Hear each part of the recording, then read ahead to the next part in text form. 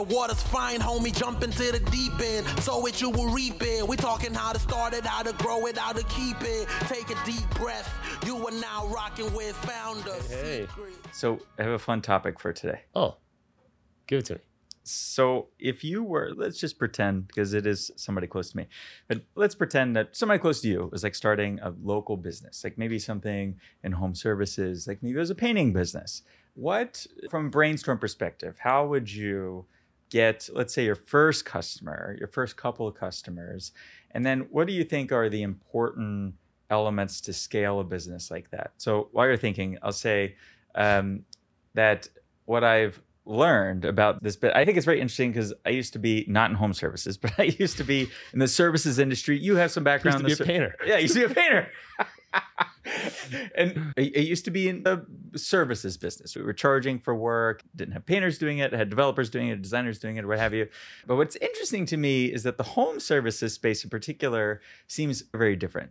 So it's a lot of people who will tell you they'll be there tomorrow at 1, and they won't show up at all. That's right. Or the prices that are given are, hey, how much is it to paint this room and this room? And one person comes in, they say $1,200.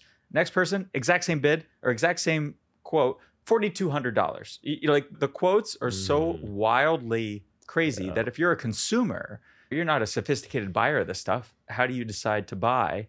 And then the prices are all over the place, and then the promises are all over the place. So it's, oh yeah, we can have that done by Friday. What if it's not done by Friday? So there's reputation and all Google this. reviews. I'd say, to answer your question, I think the way I would start is by taking my car, painting it white, and then adding the logo of the business and call this number for a paint job. It seems like that's what people do. I'm joking, but I see this like everywhere. This seems to be like the main way these folks advertise is on their car. And I always wonder if people just dial the number when they see the car and they're like, oh, I need a paint job. That's a good one.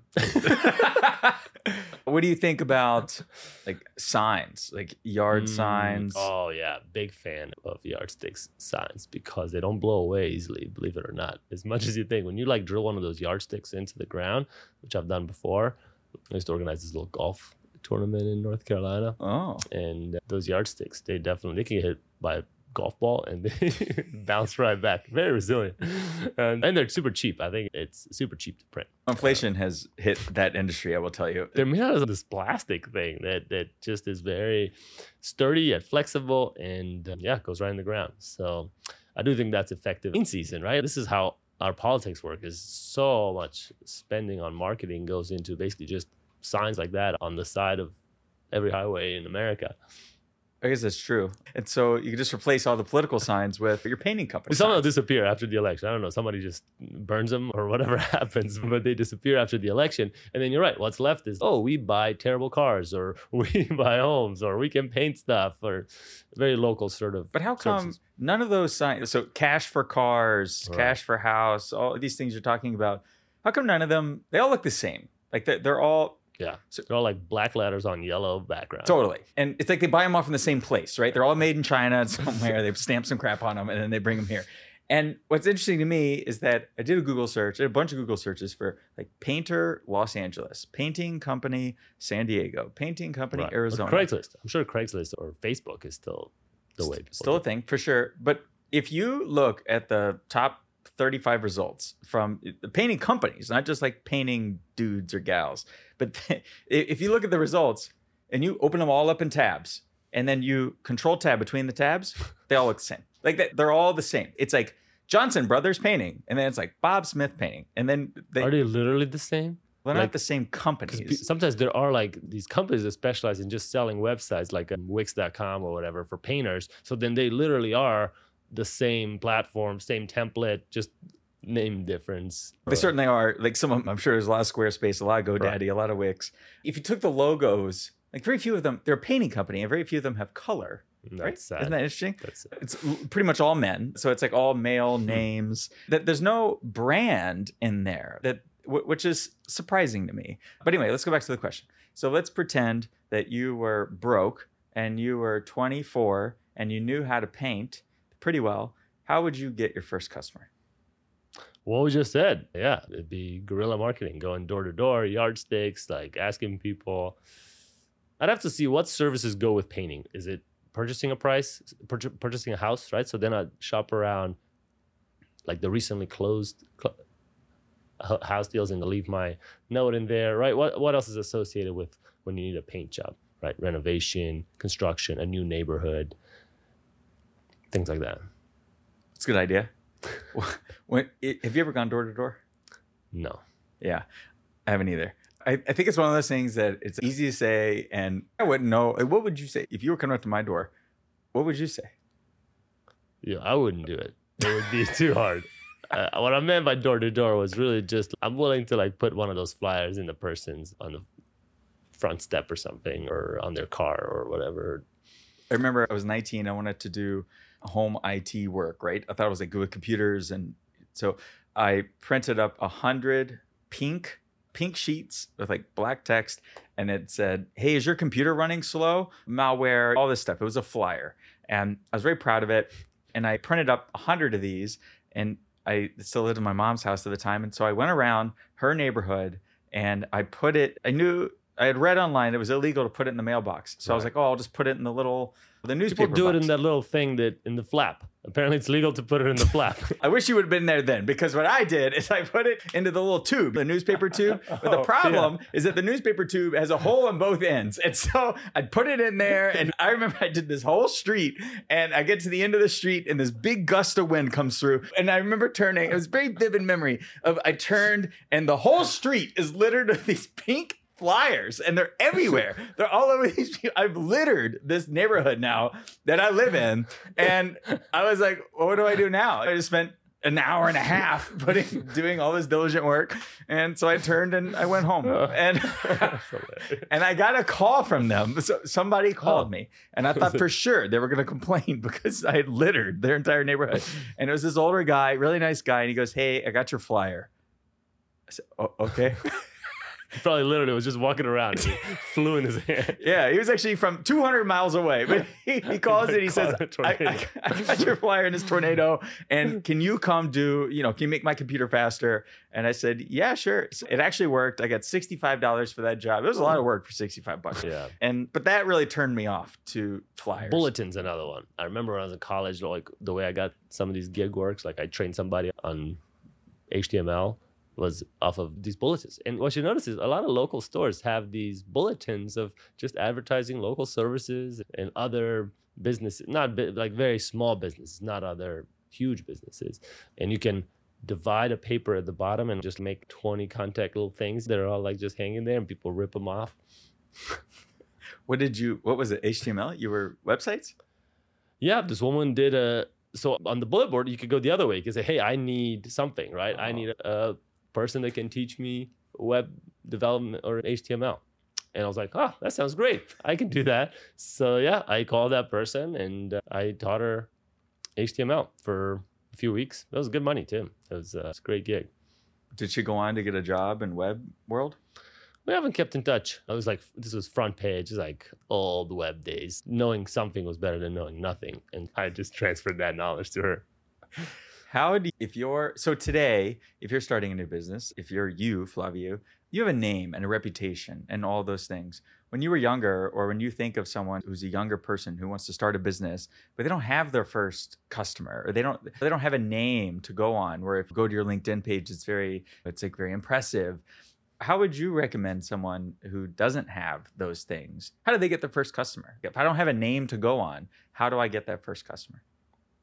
It's really hard. I tell you another story, which is that I was trying to be a waiter during one summer. And believe it or not, you think waiters, it's a beginner job. But people continually refused to accept me as a waiter. And so I would go restaurant to restaurant and say, hey, you guys have any positions? Do like an interview. And they'd be like, no, we do need waiters, but not you. And this continued day in, day out. I was really demoralized. I couldn't get a waiter job. And until somebody told me, hey, there's a school for cooks and professionals in the service industry in the town called Johnson and Wales. Have you heard of this? No. It's like nationally renowned. I didn't know. Is this in England? And so I called them like, hey, can you guys give me a job? And they're like, no, we're a university. We're not a restaurant. We teach people how to work at restaurants. Like, how would I get a job at a restaurant? And they're like, you got to talk to the restaurants. Are there any restaurants you recommend? And they're like, yeah, there's a lot of fine dining restaurants in the Charlotte area. And I'm like, yeah, this one. I've already talked to them. They said no, this one. And then there's this one called Zebra. And okay, great. So I call Zebra and they're like, hey, who's this? Or I walked in actually, and they're See, like, that was door to door. It was door to door sales. so, you're right. It was door to door. And so the guy's like, why are you here? And then this is the most important part. This is what changed the success of my endeavors. I said, instead of saying, hey, I'm Flaviu, you need to be a waiter. I said, Johnson and Wales sent me your way. Said you might have a waiter position available. And all of a sudden, whoever Johnson was, I didn't even know who this brand was, but they carry a lot of weight in the industry that I was trying to get a job in. And all of a sudden, it's like, oh, wow, you're from Johnson & Wales. Come on in. You can start tomorrow. And that's how I was able to finally get a job as a waiter. So it really worked. Yeah, it worked. You worked there. Yeah, they even trained me to be a sommelier, which I wasn't even 21 at the time. And they weren't strict on rules in this restaurant. And so is it that it sounds like what you're saying, that referrals are really, really important. Exactly. This personal Good summary. referral means a lot. Yeah, totally. That credibility can be established by someone else that already has it, and they give it to you for a little bit, or you just take it. Yeah, I love it. I think of what makes a good painting company or home services or what have you. And then how do you scale a business like that, right? Because a lot of these painters, I think, just have jobs, right? They have jobs, except now, instead of Flaviu being the only person doing the painting and whatnot, now there's just 6 people. And in some ways, and I saw this a lot in the agency world too, it's actually better to be just a highly paid employee at an agency over being the owner. Because if you're a highly paid employee, you take none of the risk and you get paid great and you get a salary. Right. I wonder how true that is in other industries like this, right? Like painting, like or plumbing. Hairstyling's one, right? Where the hairstylist, which by the way, I've learned, I was talking to somebody who she's a hairstylist and they can make $200K. Hairstylists make $200K. Hairstyling, and she doesn't even own the place. It's not even her place, right? So she rents a chair for, I forget what it was, some $20 a day, the minimum amount. But women are willing to, if you don't know, willing to spend a lot on hair. And we're talking hundreds of dollars per session. And so when you do hundreds of dollars a session times hours a day, times days, times weeks, it can be a lot of money. In fact, so much money that you become a little more judicious about what times. Maybe you only work 3 to 6. You only work certain days. You can allow you to set your own schedule. But the person who owns the actual chair and building, their business is really just leasing out chairs for hairstylists. You work independent of all that, like an artist. And you can always move somewhere else. They're like, hey, all my clients, come over here. I'm no longer at that place. And I thought that was a awesome business. Who'd have thought? I learned so much on this podcast. But yeah, I guess one other, I think a fun thought experiment is how, if I had to grow this business 10x, right? So if my current business, we're going to double in size this year, what instead if I had to grow by 10x? Whereas in software, I think that's easier because it doesn't require as many people. But if you're in a business like what you're talking about, or if you're in plumbing or any of these kind of home services business, I'm not sure how much of an opportunity there is to have high growth. And that a lot of the people making a lot of money in painting have been doing it a long time. And is it necessary that you have to do it for 15 years in order to make a lot of money? Or, okay, side question is that there was really not a whole lot of money in being a taxi driver, right? So the drivers themselves made a good living, and it was a good, honest living. But other than being like medallions and whatnot, there wasn't like tons of money until venture capital entered, until Uber and Lyft and all this.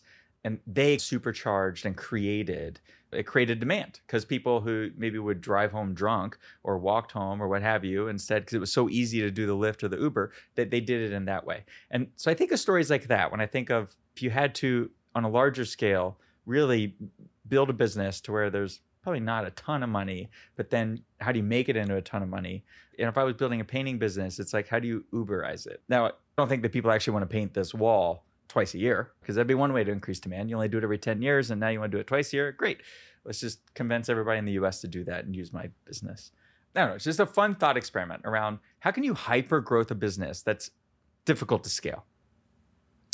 Interesting. I just think you have to compromise scaling those businesses, right? You often compromise on quality and customizability of the product in order to bring it to the masses, right? Even if you're Amazon, you're gonna have to do that. And it's a marketplace business, which I haven't done, but I know a bunch of people that have, and talked about how hard it is, because you have to build the supply and demand at the same time, right? You need the people who are painters, like, hey, I need a paint job today. And so then you're like, oh my God, I got to find all the people who do Google ads and Facebook ads to find all the people that want a paint job today. And so you pay a bunch of money so you can make this guy happy. So, okay, great. I'll stay on as a painter on your platform for tomorrow. But tomorrow I need work again. So you're constantly trying to fit the supply and demand, and which is never perfect. So you're compensating with money. So I think you see in the case of Uber and Lyft how that you can blame it on Travis and on the duopoly competition and on VC money being free. But I just think in general, even without all those factors, it's still a pretty bad business. It's not an ideal business. I wouldn't compare it to software. I would compare it more to Craigslist because that's what it is. It's a great business. It is a great business. Right? It's not, I don't think it's a software business, right? It's really just a supply demand matching business where you take a cut and anybody else can also do that and take a cut. And so, yeah, sure, you can scale it faster than anybody else, but they'll catch up eventually and drivers will get pissed. Like right now, by the way, did you know that today they made all the Ubers and Lyfts in New York, they said by 2030, they all have to be electric.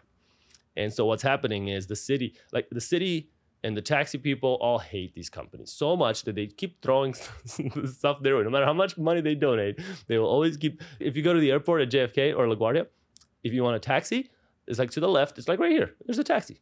If you want an Uber or Lyft, it's like a 2-mile walk that way. And it takes 20 minutes and the wrong car shows up. And so they're like still being fought to this day, a decade plus later, just to give an idea how hard those businesses are. So fun fact, the Craigslist, like the modern Craigslist of home services I've learned is Thumbtack. There's Angie, which used to be Angie's List. It's like Yelp is still, but Yelp has been a scam for 20 years and there's still a scam today. But what I think is interesting is Thumbtack. So Thumbtack is like a new entrant in this space, right? They're kind of like Uberizing it, let's say. And from everything I've read online, Thumbtack 5 years ago or 3 years ago, from a service provider perspective, so to your point, from the painter's perspective, was great, right? They would pay $10 or $20 for a lead. Those days are gone. This person who's starting this painting company, hey, let's go see what the bids are. Like, how much does it cost to get a lead? So for those who don't know, you go on Thumbtack and you say, hey, I've got a house. It's 2,200 square feet. I live in Vista, California, and I want 4 rooms painted. Okay. So then Thumbtack makes a quick value calculation about how much money are you willing to spend. Now, they may or may not display that to the customer, but they do an internal calculation. And then they open it up to auction to the painters.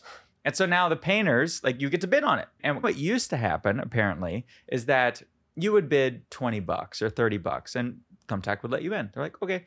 And there'd be like 8 or 10 painters. Not anymore. Now Thumbtack says the price for this lead is $181. Do you want to pay it? Well, the painter has to pay it. The painter has to pay it. So the painter pays $100. Like, I was looking at real prices that Thumbtack was charging $157, $180 for the lead. And by the way, you pay it whether or not you get the job. So you pay Thumbtack, and if the customer, let's say Flaviu, you're the one who filled out the form on Thumbtack, as long as you reply to me as the painter, the service provider, boom, my money just went to Flaviu, just went to Thumbtack. Now, you don't have to prove that you actually wanted a paint job, right? You could have. Doesn't matter. But either way, I pay the money to Thumbtack. So if you go on Reddit, you see all these very angry painters and handyman and everything else in there. But See, that's such a good point, because I think this is why these businesses are cleaning, house cleaning is another super challenging business. All these people, as soon as they can, they get off the platform, right? So the next time you need a paint job, guess what? The painter's going to give you a cell phone. You're going to talk to them directly. They will never be used for Thumbtack again. So they're trying to milk every dollar they can before that happens. And so it's just not a fun, I don't know, it's not a business I would want to be in. And it's so hard because from a consumer's perspective, it's a hidden tax on the consumer. Yeah. Because the consumer doesn't know. Right. Like, I've used Thumbtack and I didn't know that the other party paid. I remember I hired a guy on Thumbtack I hired a handyman, and I paid him $200 total, okay? And he came out to my apartment twice. Now I feel bad because now that guy probably paid, I don't know, Right. 50 or 60 or 70 bucks for that lead. Just think they changed the price based on your profile. So if you, I don't know, have a LinkedIn or your title or what, did they change the price of the paint job based on who you are? You mean to the consumer or to the To painter? the consumer. So they don't give the consumer price. So the painter still Gotcha. gives the price. What about the painter's lead cost? Does that change? So my understanding is that the painter's lead cost is an auction/bidding system. Now, what's unclear is, okay, Thumbtack wants $181. Fine, I bid $40. And my understanding is that Thumbtack's like, fuck you. Like that it's not a real bid. Because they know you could pay more. Or I suspect that what's happening is that Thumbtack has enough data to know that lead is worth more. Maybe the geography of it, that kind of thing. They don't look at your like actual credit worthiness. They may. So, if you were building a system like this, how would you do it? Okay, so for instance, if somebody creates a brand new Thumbtack account and they don't upload a profile picture, they don't connect any social profiles, that's a Right. shitty lead, right? They use some Gmail account, that's a shitty lead. Maybe that would be bid at $20. Okay, what's an alternative? Alternative is you have a Thumbtack power user who comes on Thumbtack all the time to get shit in their house. And they always give out 5-star ratings, and like they're really that lead. If I was Thumbtack, I would charge a lot more money for, because they have high intent. Like when But it ends up making their price more so the customer getting that paint job. that is what I'm saying. You're totally right. The more you use Thumbtack, the worse your pricing gets. Yeah. It's like a horrible experience. I just want to be clear that I don't know that part for sure. But what I think is interesting is that, to your point, it is a tax that the consumer is paying that they don't know. That there's this like rent-seeking behavior that all these guys are pulling out. Ubers, Lyfts, DoorDash, Uber Eats, Seamless, all of them. The glory days of 0% interest rates where all this stuff was free and all this stuff was cheap and all these companies could lose money forever appear to be over. Yeah. Everybody's going back to like, how can we trick the consumer? By the way, do you remember that lead I gave you about Built, the credit card for rent? Yeah. Well, it turns out there's a like fine print requirement that you got to use that credit card for 5 other expenses per month outside of the rent. And it's like such a catch, right? Now I have to like make 5 expenses on that card. Anyway, it's a small thing, but it's like I can sense things in our world becoming more like that, more like they were a few years ago, where everything is like fine print, like there's no free lunches anymore. MealPal, everything. I used MealPal today. MealPal somehow still escaped. I don't know how MealPal's in business. I don't know how the restaurants are still accepting MealPal.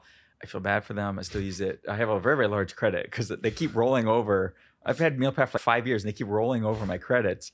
And now I'm like, I just got to use them all before the renewal in September. All right. Do you want to hit any other topics? Or One last one. So, if you start a company, would you make it a C Corp, an LLC, or an S Corp? If I was starting a new company, all I care about is QSBS. It's QSBS. I'm no expert, but it is a program. It's a federal program that sounds too good to be true, which is qualified small business stock, right? Small business stock exemption. You've actually used it. So why don't you explain what is QSBS? Yeah, my understanding is that, and this is an argument in favor of a C corporation, because if you're a C corporation in certain industries, non-services, actually none of the businesses we just discussed would qualify as a C corporation, but primarily technology-based business, then you're a C corporation for at least 5 years. Then after those 5 years, if you sell the company, you don't pay any taxes on the gains up to $10 million. And So that's called Section 1202 or QSBS, extra tax accountants. I think that's like the major benefit of C corporations. But do you guys have a C corporation or an LLC? We do. So I have a consulting business that's an LLC, but the Signal Insights is a C Corp. It's set up for QSBS. I didn't know what QSBS was until we were starting this company. And then our investors said, I'll put in the money, but it has to be QSBS. The other thing is, and I've learned this numerous times through the accelerator, is that investors won't invest typically in anything but a C Corp. So if you're looking to get investors or VCs, they want to be a C corporation. If it's like a mom and pop lifestyle business, like a services business, if you're doing just a paint job, that would be an LLC. So that's a quick primer on why a C Corp. I love it. Everybody should Google QSBS. All right. Anything else? I think it's a wrap. All right, man. Thanks. Bye. See you. Thank you for rocking with the homies. Taylor, Trusty, and Flaviu. Seize the day, own it. Until next time, hold it down, hold it down. Hey.